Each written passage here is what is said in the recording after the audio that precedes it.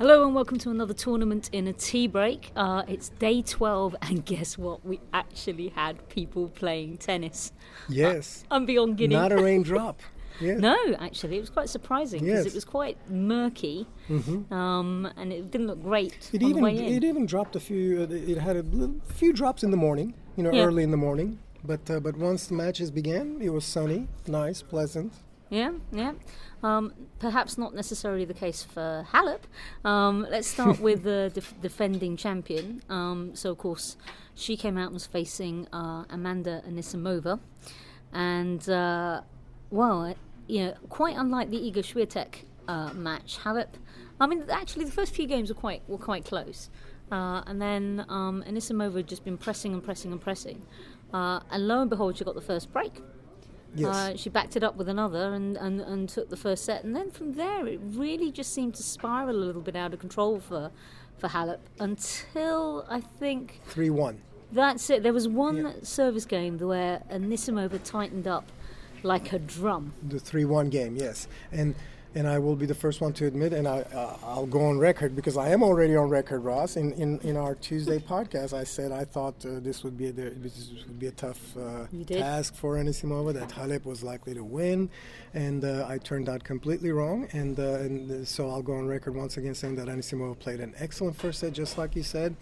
And Halep, in fact, in the first set, she committed less unforced errors than Halep, playing a much riskier game and hit more winners than Halep, which is understandable because, she was playing a much riskier game. But then in the second set, from about 4-2 in the first set, 4-2 deuce is the exact point, until 3-love in the second, Anisimova played about as good tennis as I've seen in this tournament, except perhaps Conte the other day. On behalf of the Grateful Nation, I thank you. Yes. No, Joe played an incredible, so I can put it above that. But those two sequences are the best tennis in the women's draw that I've seen. But in the 3-1 game, all of a sudden, from the 3-1 game to about 4-all game, Amanda made about 7 unforced errors, and what that did is it doubled the number of unforced errors that she made for the second set over all of the first set. So yes, she did have a little bit of a hiccup there, but at the same time, we can also say, well, guess what? She's 17 for the first time in the second week of a major. Her first time on Philippe Chatrier against the defending champion, a young player, all of a sudden squanders a 6-2, 4-2 lead. Yeah. And you would think that, okay, this is the beginning of a fantastic comeback for the champion. Amanda, great show once again, but hey, we'll see you later next year. You'll have to wait your turn. No, she says she basically made a statement saying my future is now. And at that 4-all game, she even faced a break point, but she hit a very deep second shot, which forced Simona into an error, and then she plays the next 2 points tough. And then at 5-4 on the return game, if you take out Simona's double fault, she did make one double fault, you look at all those points, it's Amanda who won them herself. So she rose to the top of the mountain, even though there was a champion trying to push her down. Yeah, I mean, I'll be honest with you. I thought that game was pivotal. I think if Halep had broken, I think you're right. I think it would have been the beginning of the end. And I certainly think Halep would have taken the next set, and then maybe Anisimova would have done it. But what was interesting in press was that Anisimova was like, I knew I had to change what I did. I knew I had to change everything, and I think that was what upended Halep, because she will have prepared for the patterns of play that we've seen from Anisimova, and she changed something up, and Halep took Halep most of a set and a half just to try and figure out what was going on. And furthermore, I'm not even sure if she did. I have to say that one thing that I thought, in fact, in our podcast on Tuesday, I mentioned this. I thought Simona would use her down the line prowess, which is she's got a great backhand down the line. She can hit down the line well, and against players who step inside the baseline like this and try to take the ball early, they like to cut off the angles from the cross-court ball and step in and hit the open corner. And yet Simona, I counted, because with that in mind, I counted for my post-match write-up too. I counted the number of points that they played where Simona actually tried to change the pattern of the rally going down the line, only 11 times the whole match. And guess what? She won. Simona won 9 out of those 11 points. So why not do it more? Yeah. And she tried to get into these cross-court bam, boom rallies back and forth.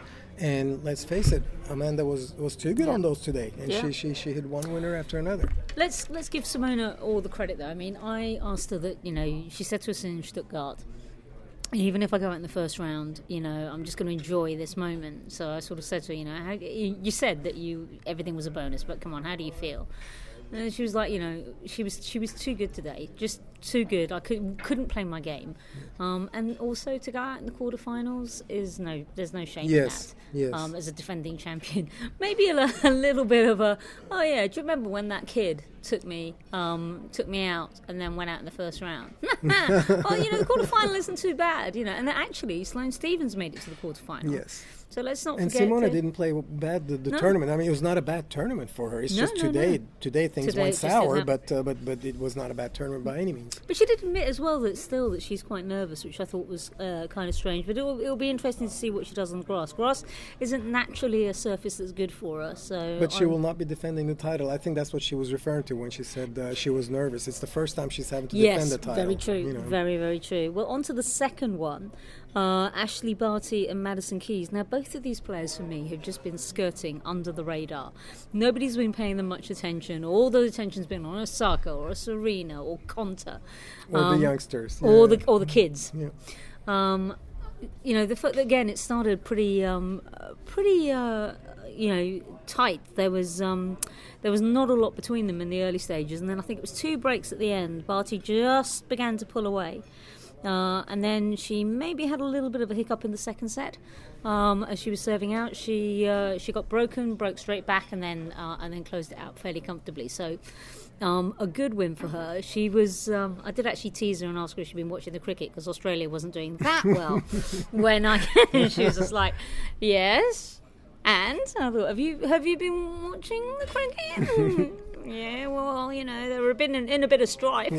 I find Ashleigh to be a quite casual person, her demeanor on the court and off the court. She's amazing. Yes, she's amazing. It's a delight. Yeah. But now we have. Yeah, I mean, she was sort of saying, her now. It's interesting. Her and Konta, I think you'd have to push them into a corner and stamp on their toes to get them to admit that clay, is perhaps not their best surface. And yet they could be in the finals. So we have 2 people that, maybe clay has not been a good surface for them in the past, but they've obviously rectified that this time around. And then you've got the 2 kids. Yes. Who are swinging free. Yes, what a contrast. What a great pair of semifinals we have on the women's side coming up. It's going to be very interesting. And as far as Jo goes, first of all, I like Jo's chances because she's taking the ball early and the ball is bouncing high properly for her to hit. Now, let's see how the weather is tomorrow. That was I was going to ask you this. I don't know whether we mentioned this before, because Sloane Stephens, in her press conference after she lost, said that the Chatrier, the layer of clay on the top had been very thin, and it's quite gusty in Chatrier. When the wind picks up, it's like a little mini tornado, and so a lot of the clay had been blown off to the sides. So you were left with the base layer hard stuff. And it played more like a clay court. Like a hard court, which I think benefits Jo because she can get into her game very quickly, get 3 points off that serve. And if I'm not mistaken, tomorrow is supposed to be windy, is that correct? Tomorrow is supposed to be 90 kilometers an hour wind. Oh, my word, I didn't realize. Okay. So it could benefit Konta. Of course. If that top layer of soil gets blown off, except they are not playing on Chatrier. They'll be playing on Simon Mathieu. At the same time, although they'll be playing on Simon Mathieu, Jo also doesn't have big swings to deal with, which Marketa does. Vondrousova deals with big swings, and usually on windy days, sometimes people with big swings are not as good in making small adjustments at the last second as people with more compact swings are. So that also could give the advantage to Jo. But are you going to dare underestimating Vondrousova? No, I can't do it. I have been saying on radio constantly. In fact, the guys were teasing me about it just now because I wouldn't give an answer. They were, could Jo win it? I said, if she gets past Vondrousova, then yes. And they're like, Roz, come on. I thought, no. If she gets past Vondrousova, if she gets past her, then I think she has a great shot at the title because it'll either be Barty or Anisimova. And also at that point, Jo will have beaten 3 or 4 players in a row that have different styles, completely different styles, and that's just that proves to you that she's ready for the title. And don't forget, I mean, she's the only one that's got the semi-final experience, and she's now been at a semi-final of a slam on all 3 surfaces that are available. So don't underestimate what that achievement is like. I think that this match is going to be a 3-setter, and I think it's going to be an extended 3-setter, all the way to advantage. I can see this probably like, I'd liken this to the Donna Vekic Wimbledon one, where it's probably going to be around about 10-8 in the decider. That's a very cogent prediction, in my opinion, on your part. The only way I can see this changing is if Jo comes out and just nails every ball in and all of a sudden wins the first set easy, and then Marketa finds herself down 1 set in 21 minutes and doesn't know what's going on, and she can't recover, and then the match is over quickly. That could happen too. It needs that Jo's serve has to be firing. Yeah. Everything else in her game falls into place when her serve is firing. If she comes out and her serve stats are in the 70s, 80s, then I would cautiously put a half euro down. I agree with you. I would add to that second serve returns also. If her second serve returns are on fire, because she attacks with the second serve. And so then you have the combination of an attacking game, both on the serving game and on the returning game, clicking, and then watch out. Yeah. And in terms of Barty and Anisimova, how do you see that one going? I see that one going slightly different than Anisimova's match today, simply because she's going to face someone who's going to give her inside-out slices, drop shots, slice serves to the outside, kick serves to the outside. She's going to have to hit some balls above the shoulder level, below the belt level. She's going to have to change. She's going to have to adjust and change the whole time. And I'm expecting Ashley to have good timing, even though it might be windy. And imagine if it is really windy. Imagine what Barty's slices will do. Oh, they're going to drive you crazy. Travel. Yes, exactly. They will stop in the air. They will bounce to the side. And so it's going to be a tough day for Anisimova, who's coming forward, in my opinion, has not quite been challenged yet. I would like to see her play against someone who actually makes her move up and down the court rather than side to side. Yeah, that's true. I mean, neither her or Vondrousova have dropped a set, but Martic came really close. I think if Martic had managed to get the win, it would have been a really certainly get that first set. I think it would have been a very different story. Now on to the men, les garçons de Roland Garros, the boys of Roland Garros. Yes. So predictably. Our favourite thin white asparagus, Alexander Zverev, bowed in the wind. That's what you meant by garçon, because the rest of them are not garçons. Exactly. They're actually de vieux hommes, old men. Yeah. For Other me, than team. For me, Zverev left it too little, too late to sort of try and mount any kind of charge. Yeah. I think this is probably the trickiest opponent that Djokovic had. 7-5 in the first set. But I think after that, even though he was getting cross with himself while he was up a break, come on, man, give yourself a break. I don't think this was ever in doubt that this would be a Djokovic win. No, especially after the first set, right? I mean, I think Zverev never broke in the second and third sets. So there was not a single break. On the other hand, Zverev served well himself in terms of first serve percentage, and yet got broken so many, 5 times. He's against one of the most bendy men in the history and probably the best returner we may have ever seen. Yeah. So and then of course we have so he'll be against Thiem. So how do you see that going? Because I must admit I watched Djokovic and Zverev. I didn't really see much of Thiem and Khachanov. I saw some of Thiem and Khachanov, and what a lot of people will look at the numbers. Will look at Khachanov's numbers especially in the first and all the way to the middle of the second set, and see that he made close to 20 unforced errors just in that first set and a half sequence. But I'll tell you this: Thiem was looking extremely strong. His unforced error count was very low. I can't remember now. It was either 5 or 6 after a set in 4 games or something like that. And for Thiem, that's a low number. Yeah. Thiem doesn't just rally. He whacks the ball. And Thiem's serve to the outside is outrageously is outrageous. I mean, I think everybody knows, or everybody who's been following Thiem up close knows how strong a weapon his kick serve to the outside is on the ad side. But he's also hitting this wicked slice serve to the outside on the deuce side, and the opponent constantly finds himself way outside the court returning. They better hit a great return, or else it's the open court on the other side.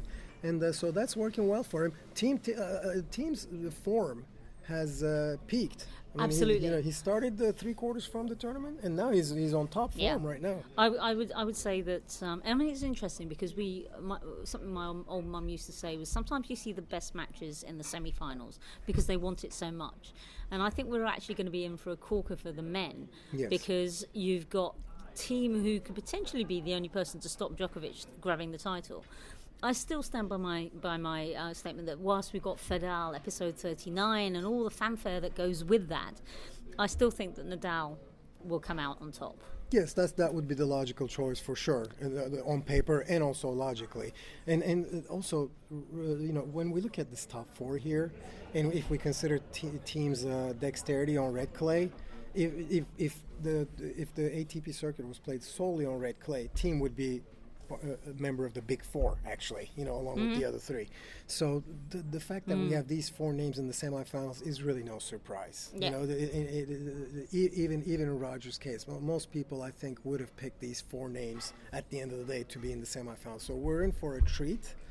Yes, you are right. Rafa should come out on top against Roger, even though he hasn't beaten him in the last 5 matches. This is clay courts.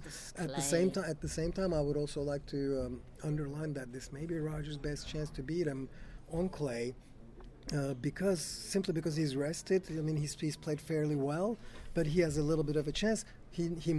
Roger must win the first set.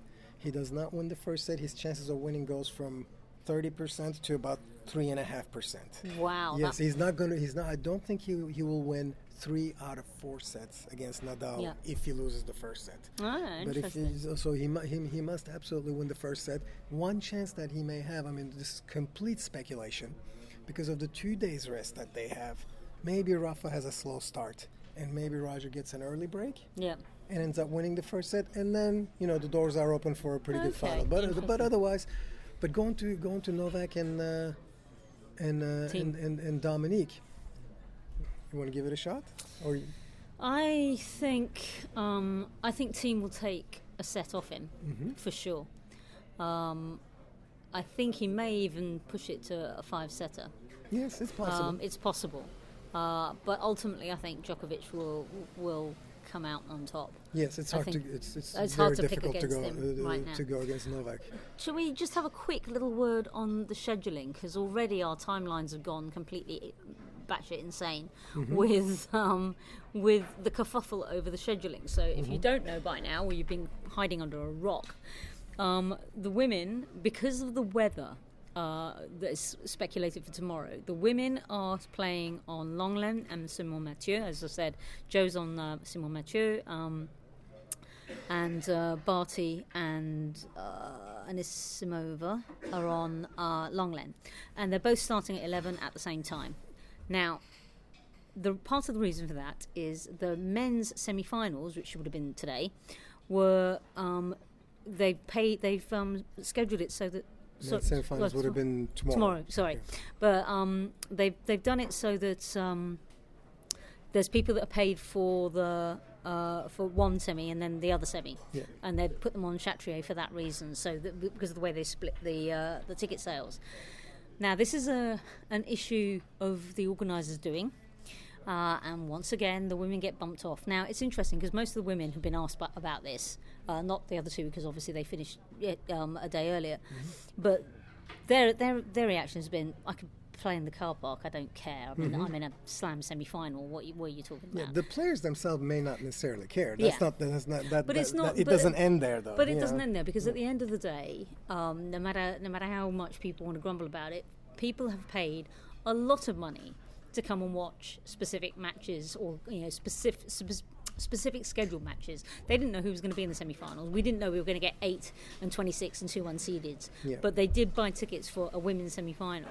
Now, the FFT are going to let people roam into these courts. Even the annex court ticket holders are going to be able to go exactly. into those courts. And for them... Is that fair to the original ticket well, holders? This is it. You So know? if you've got a grounds pass and you came to watch juniors and stuff and just soak up the atmosphere, and now you've got a chance to scamper into Longlen... A 5-star match. Yeah. and Simon Mathieu, you're going to be going as quick as your little legs can carry you. So I actually think that the atmosphere in those two courts is going to be electric. Oh yes, on the course themselves, I agree, and they're both very nice courses. You know. Exactly, and but we've seen that a certain start, like around lunchtime, we've seen that Chatrier can take a while to fill up.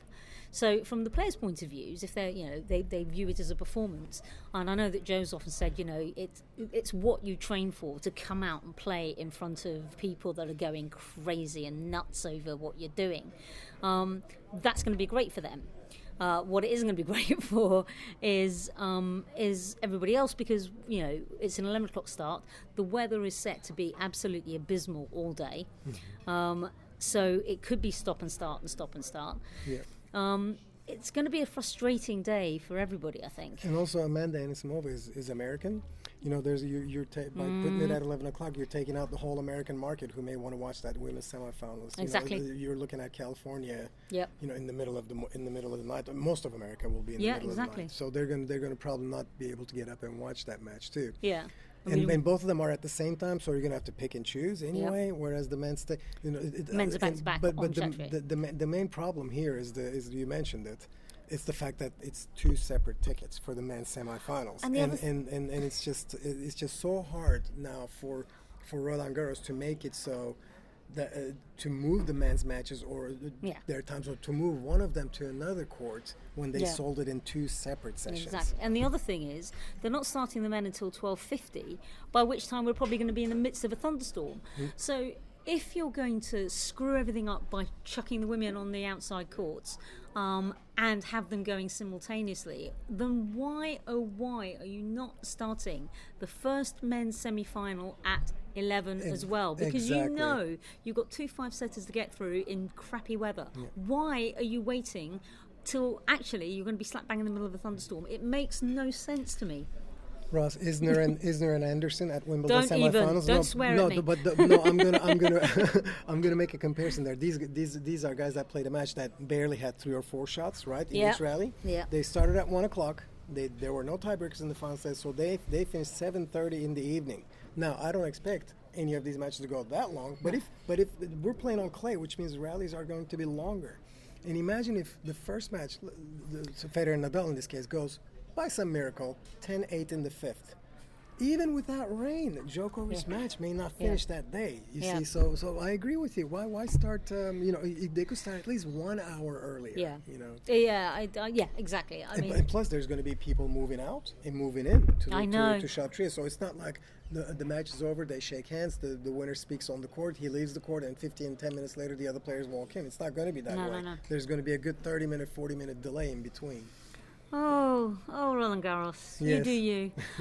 Anyway, we will be back, obviously, to talk about this day of days, semi-final day, and give our views on the final. But as always, you've been listening to Ros Sattar, and thank you, kind sir. Mert Ertunga from Tennis with an Accent. Thank you, Ross, for having me on. I'm really enjoying these podcasts. And we'll talk to you tomorrow. Au revoir tout le monde. Au revoir.